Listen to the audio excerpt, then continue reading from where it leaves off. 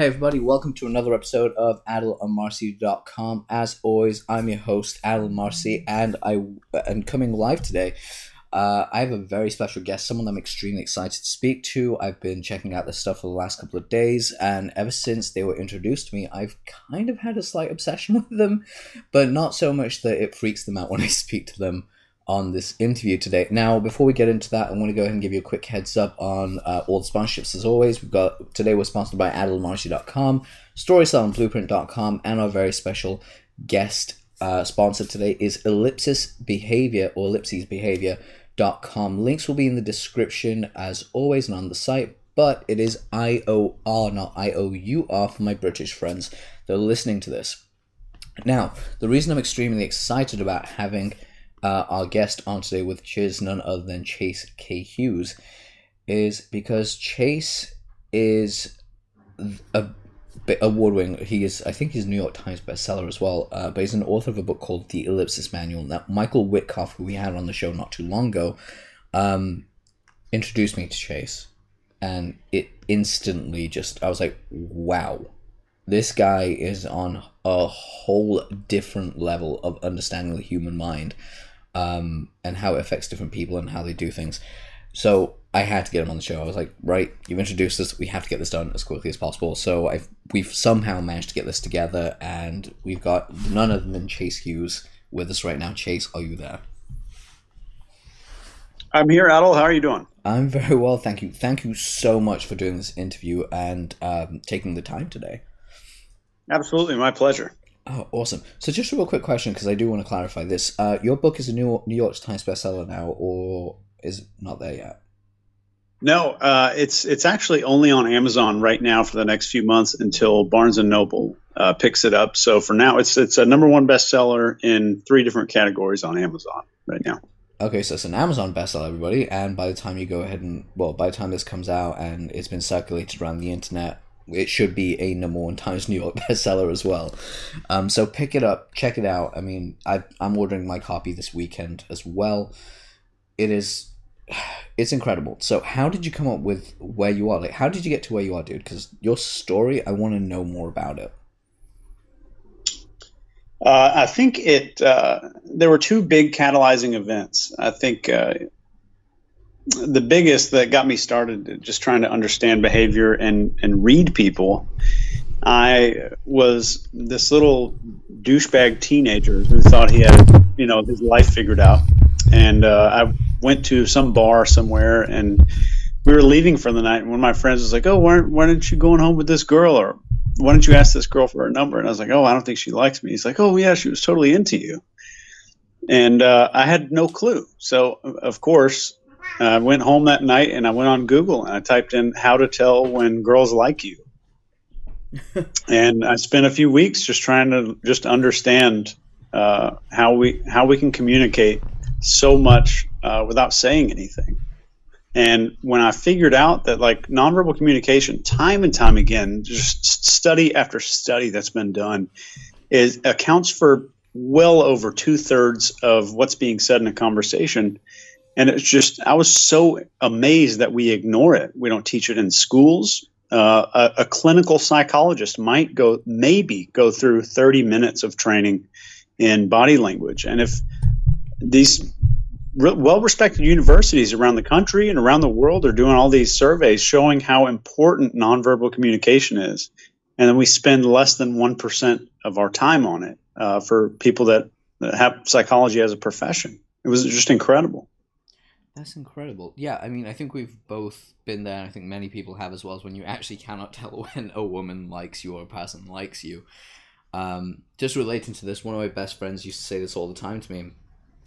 We'd go to, like, say, even a clothing store, like a department store, and I'll talk to the lady behind the counter, and I always knew I had a bit of a reputation of being quite a flirt, but I didn't realize where it got me to. And in that moment, like, he was like, "Why didn't you ask for a phone number? Why didn't you do this? Why didn't you do that?" I was like, "Because she wasn't interested." She was like, "No, she was. She was talking about you. She was keeping eye contact. She was ignoring me." I'm like, "Really?" She's like, "Yeah, you should go back." So, you always go back and ask then. But it's so key, again, how much nonverbal communication is a factor to what we do. And even like It verbal really is. communication as well. Like verbal communication, especially with word codes on what we actually look for. Absolutely. And it was just shocking to me how we ignore it so much. And what's even more shocking is once you learn it, what people say doesn't really matter as much as what their bodies are saying. And you can see so much. All of the things we think are private, all the stuff that we think we can keep hidden really well is actually on public display. It's just to the people who study this stuff and the people that know how to see it. That's pretty cool. So I'm assuming, like, because again, I haven't read the book, you go into depth with this, don't you? Yeah, we have a thing that we spent about 7 years putting together called the Behavioral Table of Elements, and we kind of made it look like the periodic table of elements. And it basically breaks down every single gesture. We designed it to be a body language, a one-page body reading tool for interrogators that are working overseas. Wow. But it turned out to be something really popular that average people like, because I think reading a book on body language is great. I got started with a book by Barbara and Alan Pease called The Definitive Book of Body Language. I love that book. I do too. And it was just, that book's hard to carry around in your pocket. So we wanted to develop something that was universal, that was culturally based, like these books are, and that also took things into account like temperature and stress and things like that. That's pretty cool. So there's two things in particular I want to really touch upon because they're interesting to someone like me. Because I've spent the majority of my life in direct response copywriting, and really understanding how to persuade and sell through the written word, verbalizing things and how that all works out. And again, as you mentioned, I'm essentially working on a 1/3 percentile of how we communicate as human beings. So that's kind of like the area that I come So that's the area I come from of the world I work in, because I've done everything from telesales, door-to-door sales, online sales, direct mail, you name it, I've done it to the point that it's just boring. Like I said earlier, the thing I touched upon this, for me it's words. I look at how the words affect the human mind and how we have cognitive biases to certain words and why that stops us from moving forward in a persuasive conversation, or why someone wants to buy something yet they don't, and they don't understand why they don't want to buy it. Like, it makes sense on paper, but why do I not want to put the cash down? And it's sometimes just down to the word choices that the person speaking to them has made that's triggered something unconscious that puts the brakes on. But because of that, absolutely. But because of that, I did want to go into like something that's a lot more. I think it's more towards the governmental side of work, but it's still incredibly interesting, and that's the hostile hospital and the and tactical psychology. I mean, if you could speak about that just a little bit more and just give us some information, because they are life-saving systems. Yeah, those were two systems that we don't teach very often now. I'm still on active duty in the military. Oh, wow. But we developed the hostile hospital we started developing it for people that were working in psychiatric wards or emergency rooms where a patient may not be in the right state of mind, and it's not an angry person, it's not a vicious person, it's just a person that's kind of lost their way in a hospital. And a lot of times the doctors and nurses don't get much training on it. And if they do get training, it's usually a 10 or 15 minute PowerPoint. Just pulling somebody at the hospital pulled some stuff off the internet and stuck it on a slideshow. So we used this tactical psychology of this. It was like a mixture of hypnosis and verbal judo and a bunch of other things, a whole lot of confusion tactics, to basically render some of these guys safe for at least the amount of time it would take to disarm them. So that was one thing that we developed, and I only developed it because our next door neighbors here in Virginia Beach, my friend's wife there was a nurse, and she had mentioned that was a big deal. And obviously, it sounded like a cool program to make, and I thought we may make some money off of it, so we moved forward with that.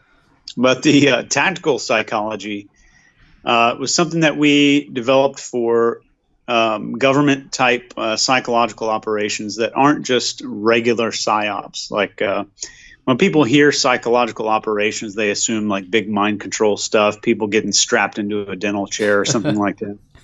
But most of the time, it's these guys are sitting on PowerPoint and making little flyers to drop out of an airplane to land in a village to sway people's opinion about a leader in a particular region.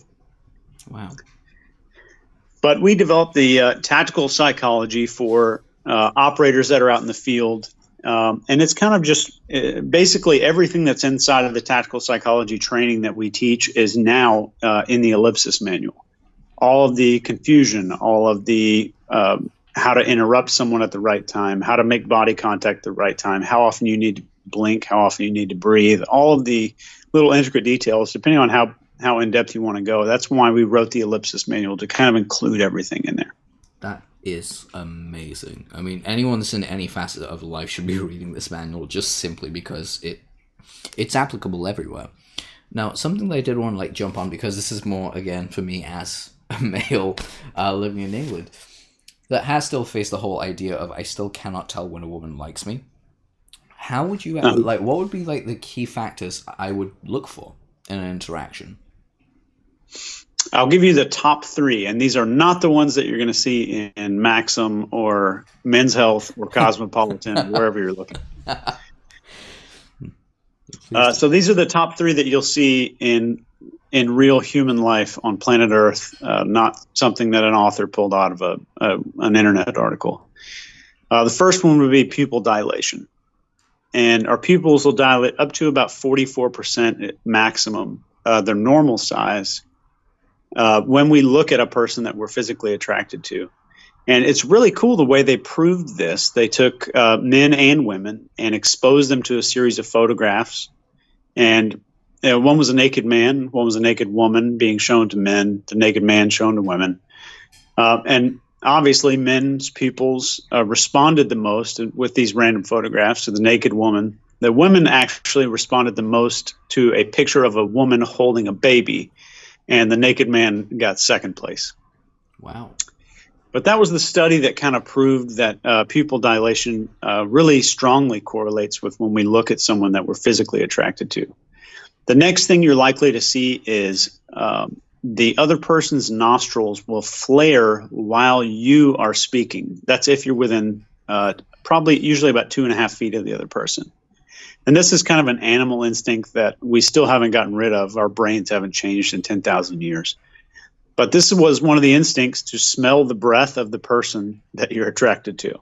And this is another way that we gain nonverbal information about another person, because the smell is nonverbal communication as well. Wow. Okay, so we got nostrils, we got eye contact, so the pupil dilation is increased. Yes. And of course, you see the nostrils flare. So what would be the third? The third would be any type of eye contact that lasts longer than 7 seconds. Would be almost a guarantee. And I'll give you a fourth here in a minute, but the average eye contact in the United States in normal conversation, everyday conversation, even with your family members, is 7 seconds. And we tend to look away or cough or do something to avert our gaze somehow. So anything that goes over those 7 seconds is absolutely a really strong indicator of attraction. And a fourth, especially, I would assume that most of your audiences is guys. Yep, most of us are men. So looking at women, and this is something that has no studies to back it up, but I challenge you guys to take a look next time you're doing any kind of dating or pickup, they call it. The woman's hand will go over her stomach or her lower abdomen during the conversation. So usually while the male is speaking. Okay, that's wow. Okay, now you're saying this, my brain's kind of like filtering through the last 3 conversations I've had, and like my brain's going, I saw that, this happened, and yeah, she liked you. So I'm like, great. Now go run back. But it's always one of those fun things. Now, kind of like jumping off of the very fun topic of attraction, again, because most of my audience does work in the business world. It's most of us are entrepreneurs. It's what we do. And as you know, like understanding how to influence yourself, because I assume the Ellipsis Manual actually talks about self-analysis and how you can persuade yourself to find the admin password of your brain, basically, to go ahead and reset the structures so you can have them work in your behavioral patterns, correct? Yes. And I didn't specifically include the techniques or the skills to do it on yourself there in the book, but the methods would work pointed back at yourself as well as I would point it at another person. Yes. Well, that's cool. So can we talk about that a little bit further? Because I know changing personal behavior seems to be one of the hardest things for a lot of people to do. I mean, we've seen with smoking, still, it's quite a big thing considering everything that a lot of people have tried to do to deter it or take people away from smoking. It's still one of the biggest problems that we face today, and one of the hardest habits to kick. Absolutely. And the changing yourself part of it only accounts for a little bit of the Ellipsis Manual where I was talking about. We'll talk about it here in a bit. Like, the development part is really crucial. And working on your own behavior, working on yourself is one of the biggest things you can do. It's even more important than levels of influence. Because for the guys that approach me, and I won't call anybody out, but it's amazing how many people want to learn influence and they want these mastery level skills, but I can tell that they don't even make their bed in the morning. And it's amazing. Like, I want the keys to be able to control another human being, and I don't have the discipline to get my dishes done or make my bed when I get up in the morning. So I would say, I don't want to talk about authority, but definitely the biggest thing. If you want to take control over another person, you need to have control over yourself. And you need to be a respectable type of person. And I would say there's, with the people that are doing influence, we're talking about working on persuasion and influence. There's 4 types of people that do it. And there's the mastery level, and we use a medical metaphor here. So the mastery level would be like a surgeon. As really seasoned, he's been out there, he's done everything, and he basically calls the shots. He can probably talk someone into committing a murder or maybe getting a false confession in a police interrogation room if he was uncle. The next level would be the nurse. Has a little bit of training, able to do a little bit of damage, still not up there. And below that would be like the medic or EMT level. And down at the bottom, you have the regular guy who watched a few episodes of Grey's Anatomy and thinks he's a doctor. Cool. And that is actually more common than the other 3. And it's amazing that, have you ever heard of the Dunning-Kruger effect? Surprisingly, this is something that I've been really going into the last couple of days because a friend of mine had this huge conversation with me. But yeah, please feel free to explain it further as well. Sure, it's a cognitive bias where people with low ability or low levels of knowledge suffer from what the definition calls illusory superiority, where they kind of mistakenly assess that their abilities are much higher than they actually are. So this group of scientists prove that people with lower information tend to think they know more than they actually do. And that's one of the biggest mistakes that people can make. Learning any type of behavior engineering, the worst mistake you can do is gloss over something that you think you already know and not really realize the difference between knowing it and being able to completely do it in the field or in any situation that you'd like to apply it in. It's kind of like reading a book about riding a motorcycle and then going out and buying a Ducati without any kind of training. The book can only give you so much. Yeah. Does that make sense? Entirely. That is extremely. That's a very extreme apt description of exactly what you're saying, which is basically why would you? It's there is no better way than to actually put that together. And I'm losing my words because I'm fanboying really hard right now. This is fun. This is the second time anyone on the show has ever heard me fanboy this hard. So congratulations, Chase. There you go. But that being said, like I'm really Well, on that point, if I could expound on that just real quick. Yeah, by all means, please take over. This is like with anybody that's trying to do this. If you guys have my book, and by no means is mine the best in the world, but if you're trying to learn behavior, you're trying to learn psychology and influence other people, there are no shortcuts. It's like learning. If you can imagine learning to play the piano at a concert level, takes time and it takes a lot of practice. And it's another thing that you cannot read books about to get good at it. You have to do it. You have to get out there and put yourself in this situation, and you can't go on Fiverr and have somebody do it for you. This is something that you've got to put in the effort for, just like being a surgeon or the concert pianist has got to put in his time. But then there are the guys who go on YouTube and you can learn a few tricks and trick people into thinking that you know what you're doing with behavior. So eventually, tips and tricks are just tips and tricks.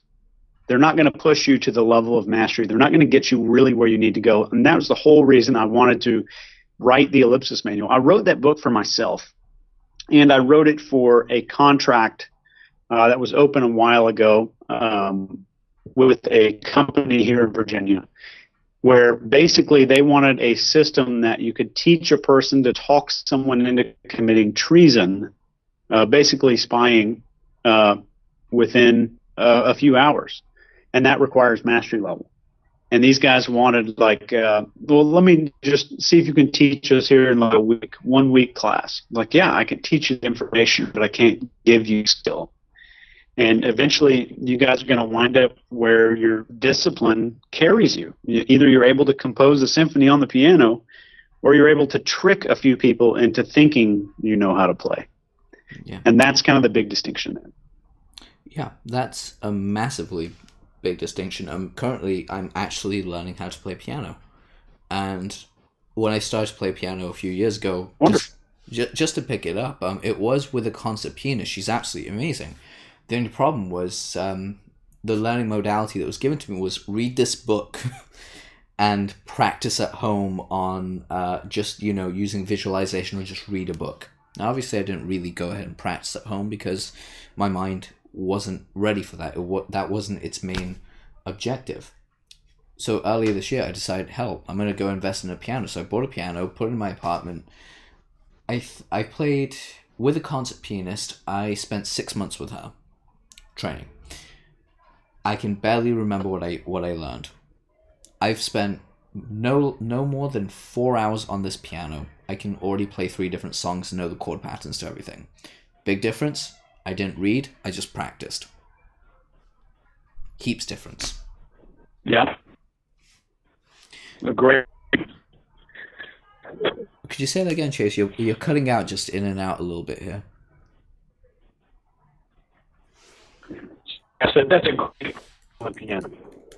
Yeah. Bear with me one moment. I'm just going to quickly run a quick test for us on this side.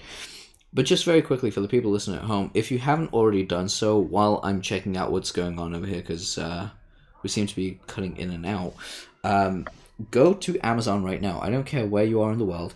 Go buy the Ellipsis Manual. Please, do yourself this favor, get it and start using it, because it just... I'm already looking at this order going, yeah, I'm going to wait till the end of this for this show to actually order it. Because forget waiting for the weekend. I want that book here tomorrow so I can read it when I go back home to see my parents. But yeah, just go check that out. Now, kind of going back to... Oh, great. So we're back on. That's great. Going back to a behavioral psychology level, as far as it goes with understanding how some could actually be persuaded to commit treason. What drove that? What was the what would you say would be the biggest factors in that system? I mean, do you still teach that, or is that something that's just again, at the level of mastery that someone must practice to get to. Of course, with great power comes great responsibility, because anyone that has that level of persuasion would truly understand, don't do it.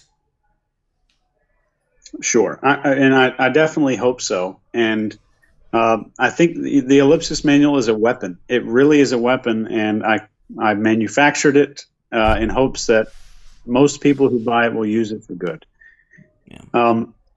But along with the ability to talk someone into committing treason, or talk someone into committing a crime, or talk someone into doing something that's not in their own best interest, there's obviously a lot at work there. There's profiling, there is body language reading, and there's a lot of exploiting fears and weaknesses and insecurities. And the book teaches you how to do that. Even if you're a therapist and you use those methods in therapy to help a person, I don't see an ethical issue with that whatsoever. But another big one, it goes back to that authority. And are you familiar with the Milgram experiment? No, I'm not. What is the Milgram experiment? There was a doctor at, I think it was Yale. His name was Stanley Milgram. And he basically had volunteers go in and shock another person. And anybody who's taken some, I guess, 102 or higher psychology courses, this is one of the biggest things in all the textbooks, to where a volunteer was willing to shock another person almost to the point of death, even with the person screaming and begging to leave, just because a guy wearing a lab coat told him the experiment must continue. They were never forced, and they were never ordered, and somewhere around the number around 80% would shock a random person just because of authority. And what's funny about that, it was authority. It was a man in a lab coat at Yale University.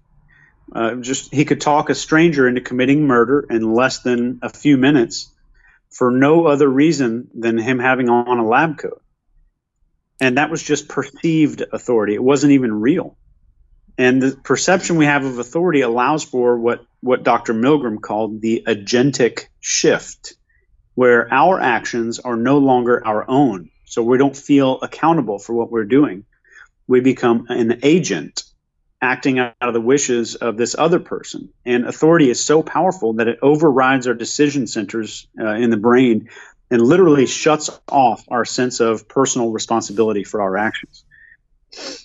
Wow.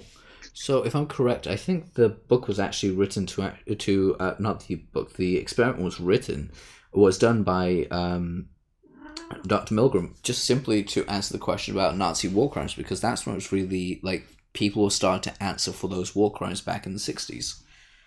Yes. Wow.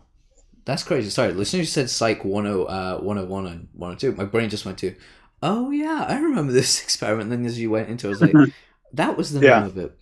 But wow, that's incredible. So when it comes to actually garnering authority, is there something someone can do to start garnering it?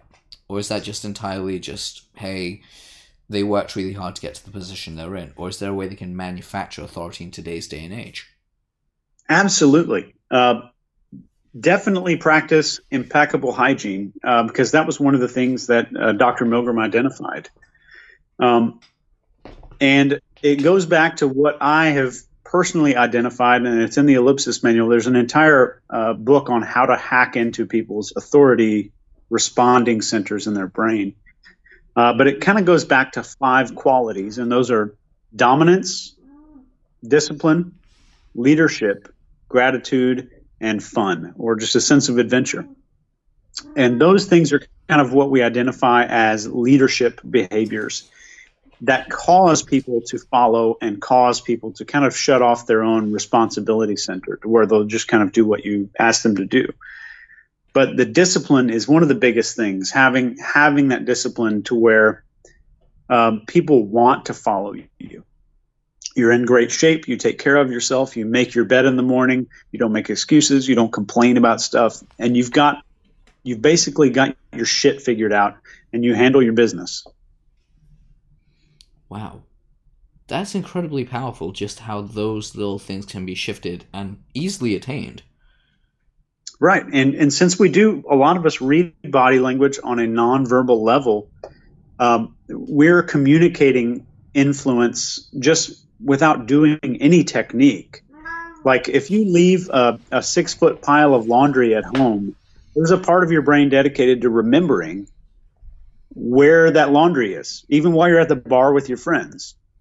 So that little part of your brain continues to remind you that you're screwing up, and it doesn't stop, and it comes out in your body language. It comes out in your speech and your breathing, and other people subconsciously pick up on it. And that's a lot of the times, any of the female listeners, I'm sure, will say when they just get a weird feeling about a guy, everything's perfect. He talks perfect. He's got great confidence. He's cocky or whatever they're looking for, but something feels wrong. And that's where that something feels wrong comes into play. That's where the authority part comes into play. So somebody that handles their business is way more likely to do influence on somebody. Think of the difference between Charles Manson and the famous hypnotist Milton Erickson. Charles Manson didn't study hypnosis, didn't study influence, but he had a harem of women who would die or kill on command just for him. Wow. And that's authority. That's the socially perceived authority that takes place there. That is incredibly powerful and so true. And something I did want to ask your opinion on, because these are books that I genuinely love reading, and it's something I need to revisit because, again, Psychology Month for me is always May. I've just finished up reading through The True Believer again. But based on that book, and also, what's the other book? He's Crystallizing Public Opinion. Those two. Edward Bernays. Is that Bernays? Edward Bernays? Yeah, Edward Bernays. What was your opinion on those books? I mean, considering all what you know now and what was written back then, because a lot of what was written back then is still relevant today, but it's evolved, obviously. And it's maybe, I don't know, but for me, it's fair to say that what you've written is essentially the new coming of what Edward Bernays' work would evolve to. You are the evolution to all the work that he had done, and you've just taken it a whole new another level, in my opinion, at least. But what would be your opinion on Edward Bernays and his work in Crystallizing Public Opinion? I think that book's fantastic, by the way, and reading it for me was difficult because there's not a lot of examples in the book. Same. So if I read a page in that book and I didn't apply it to something or write it down with an example, it was lost. I kind of lost it. That book definitely got me started. That was one of the first. I bought that book when I was in a Borders bookstore in Singapore on a deployment when I was like 20 years old. Wow. And that was the first time I read it.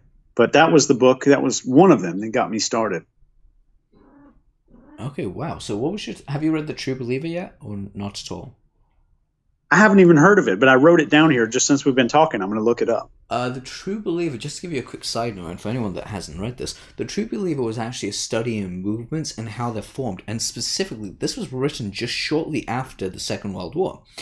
And the psychologist that wrote this and the person that wrote this evaluated how Hitler had actually built the Nazi Party to become the movement it had been, and how he had quickly gained power, authority, and became the man he is to lead to lead his forces the way he did.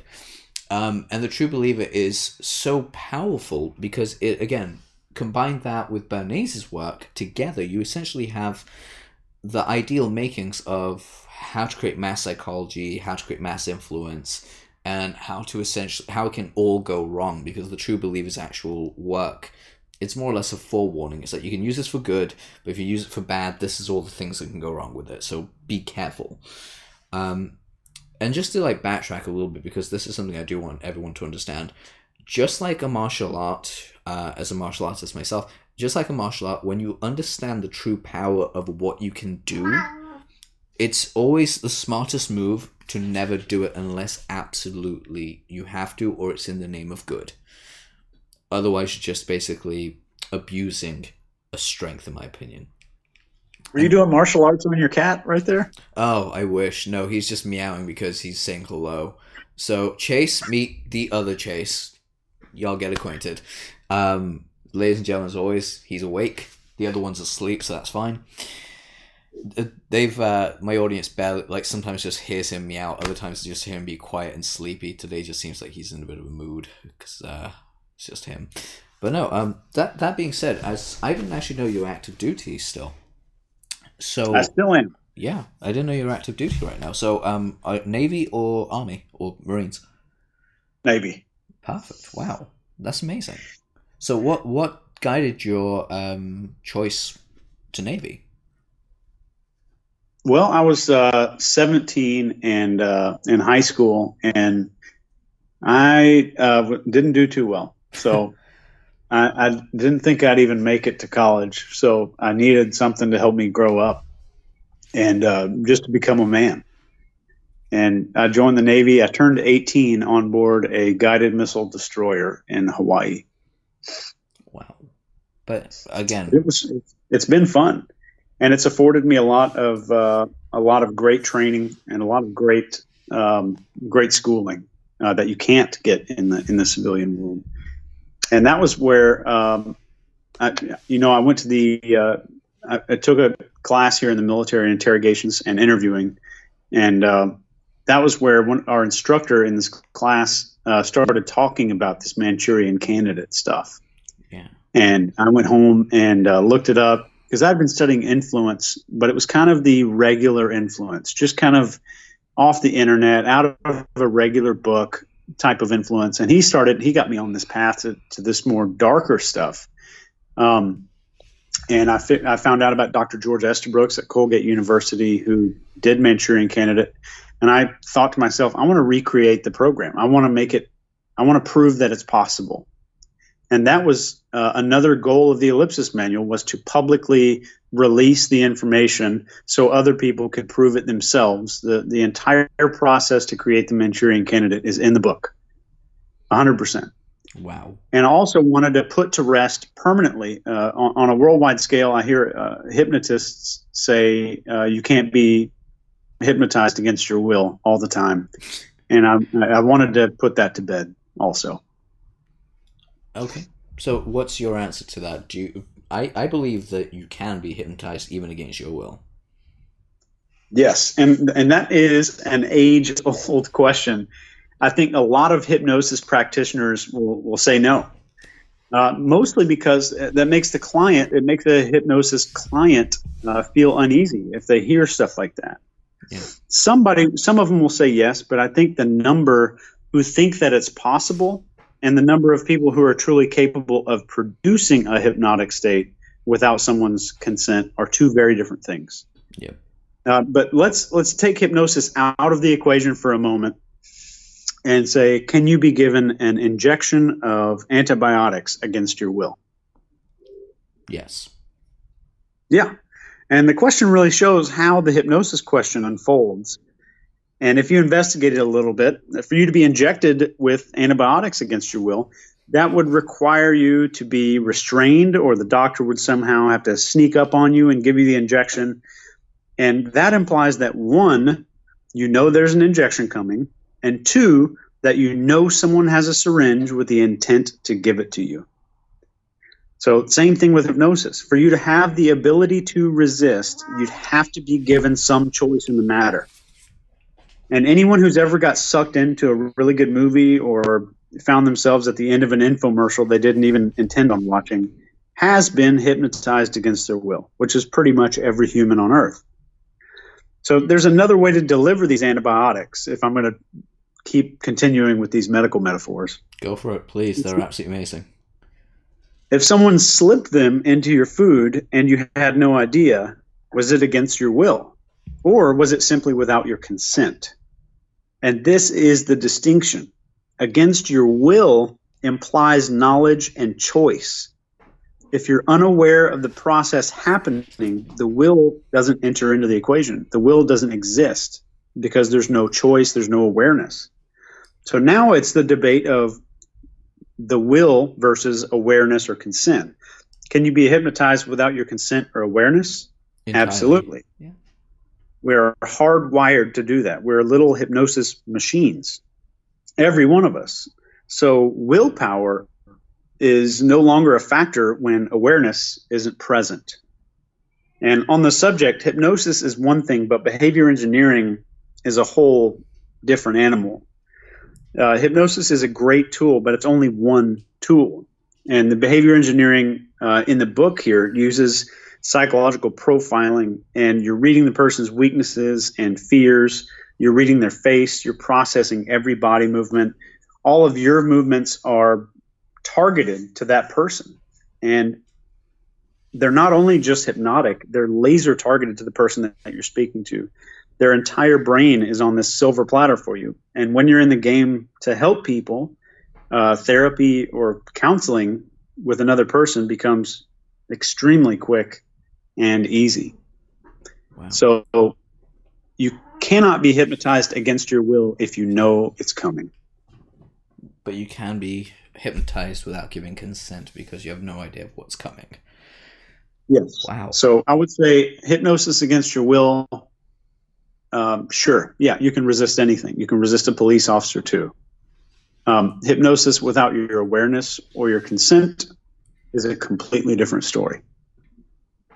Wow. That's incredibly powerful. Now, I'm going to, usually at this point of the show, I asked a very specific question. I'm only going to ask this one of the two questions because they seem the most relevant here. Now, sure. Again, like I said, the majority of the people who listen to my show are in business of some form or another, or they work in the coaching section as therapists and people love to help.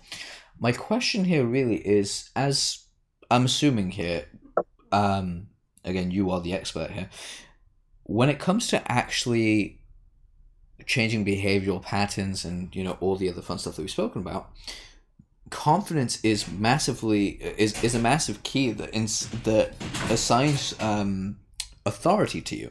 Because you can be an authority, but without confidence, your authority isn't really respected, in my opinion. I could be completely wrong here, so if I am, please correct me. But under that notion, if someone's confidence is rocked, for whatever reason, that may be happenstance, some bad thing happened in that day, how does someone actually change their behavioral patterns to re-engage their confidence and build it back up? That's a fantastic question. That is one of the most common questions I get. And the ability to bounce back when something like that happens comes from your base, your foundation. I'm sure there's a lot of gurus out there who have tactics and little tricks to focus on this, take some deep breaths, all this kind of stuff. But that goes, I think, I'd like to suggest that you guys try this on, your listeners try this on, that this goes back to your base. Do you have friends? Do you handle your business? Do you have discipline? Like, if your life is in order and you really handle your shit, it's really hard to get knocked off, and it's really easy to come back if you do. Huh. That makes a lot more sense. Again, someone that has all their shit together essentially has no reason to lose their confidence, right? Right. And that's a person, I mean, that's all the way down to late or overdue bills coming in the mail. That's down to, like, I slept through 3 alarms this morning. That makes you easier to knock off. So that, just the ability to go through life on purpose all the time instead of life happening to you. Developing that discipline is what creates that environment. It's not a trick. There's no bumper sticker quote in the world that's going to give somebody confidence in the moment if they get knocked off their horse, unless they've got their shit together. Huh. That makes sense. Way more sense. That's been mind-opening. Now, real quickly, Chase, is there anything else that you want to throw in right at the end here, buddy? Because, like, the floor is yours. I mean, this is one of the very few podcasts where I've been the quiet one. And I'm so happy that that's I been the case. apologize. I hope I haven't been talking too much. Oh, hell to the no. Dude, I've literally loved every moment of this. I'm actually like, a few of my friends have messaged me, then they're asking me like, "Hey, what are you doing? Why what I say I'm on a podcast." Like, "Who with?" I'm like, "I'll send you the link after you need to listen to this. Go buy this right now, ask me questions later, and trust me, you'll thank me." But real quickly, just by all means, please tell us anything else that you might want us as the viewers and the listeners of your work to actually know to move forward. And of course, as always, guys, go ahead, go to Amazon, get the damn book. There is more than enough reason just listening to the show why you want to do this. Well, I'll give you guys the biggest 4 mistakes that I made and that my students make, and these are not in the book. So this will hopefully shave off a year or several months of heartache from your listeners here. And I haven't shared these before. Okay. The first one is, and these are the common urges. These are 3 common urges. The first one is the urge to make your profiling training public and tell the person that you're speaking to. This is a strong urge, because if you're getting really good at reading body language and you spent the last several months on it, you're more likely to probably brag about that than the mountain biking trip you did 2 years ago. Wow. And this is one of those things that guys will get in a conversation, be like, "Oh, I'm actually a body language expert. I've been studying it for like 6 months, so I know everything you're thinking." And it's insane. It throws people's defenses up, and it creates nervous reaction. And remember that if you create nervous body language, then you're going to create a nervous person. Second would be the urge to call people out on their weaknesses. I teach people in the Ellipsis Manual how to identify human weakness, and based on that, how to identify what their fears are, but not to use them for a negative influence, but how to use those fears as a leverage point. And there's a big urge to call people out, kind of like a mind reader or somebody that's doing cold reading, to try to impress others, and that is not a good thing to do.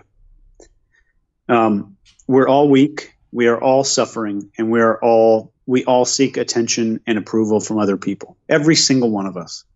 And calling attention to someone's weaknesses, social or otherwise, is just a bad mistake. Instead of calling attention to it, keep it quiet and use it.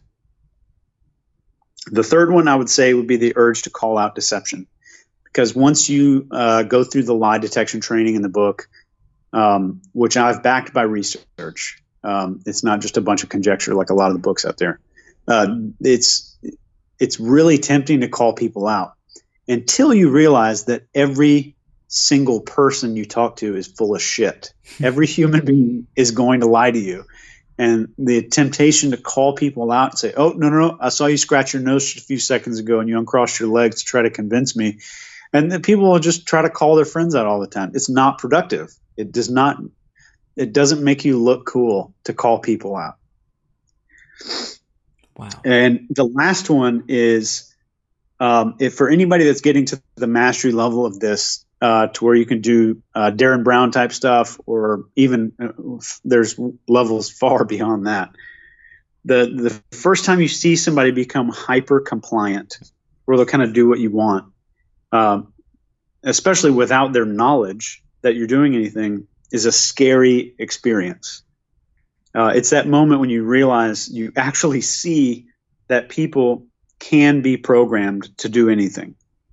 And it's one thing to read it in a book, but when you see it happen in front of you and you're the guy that's pulling the levers, it changes you as a person.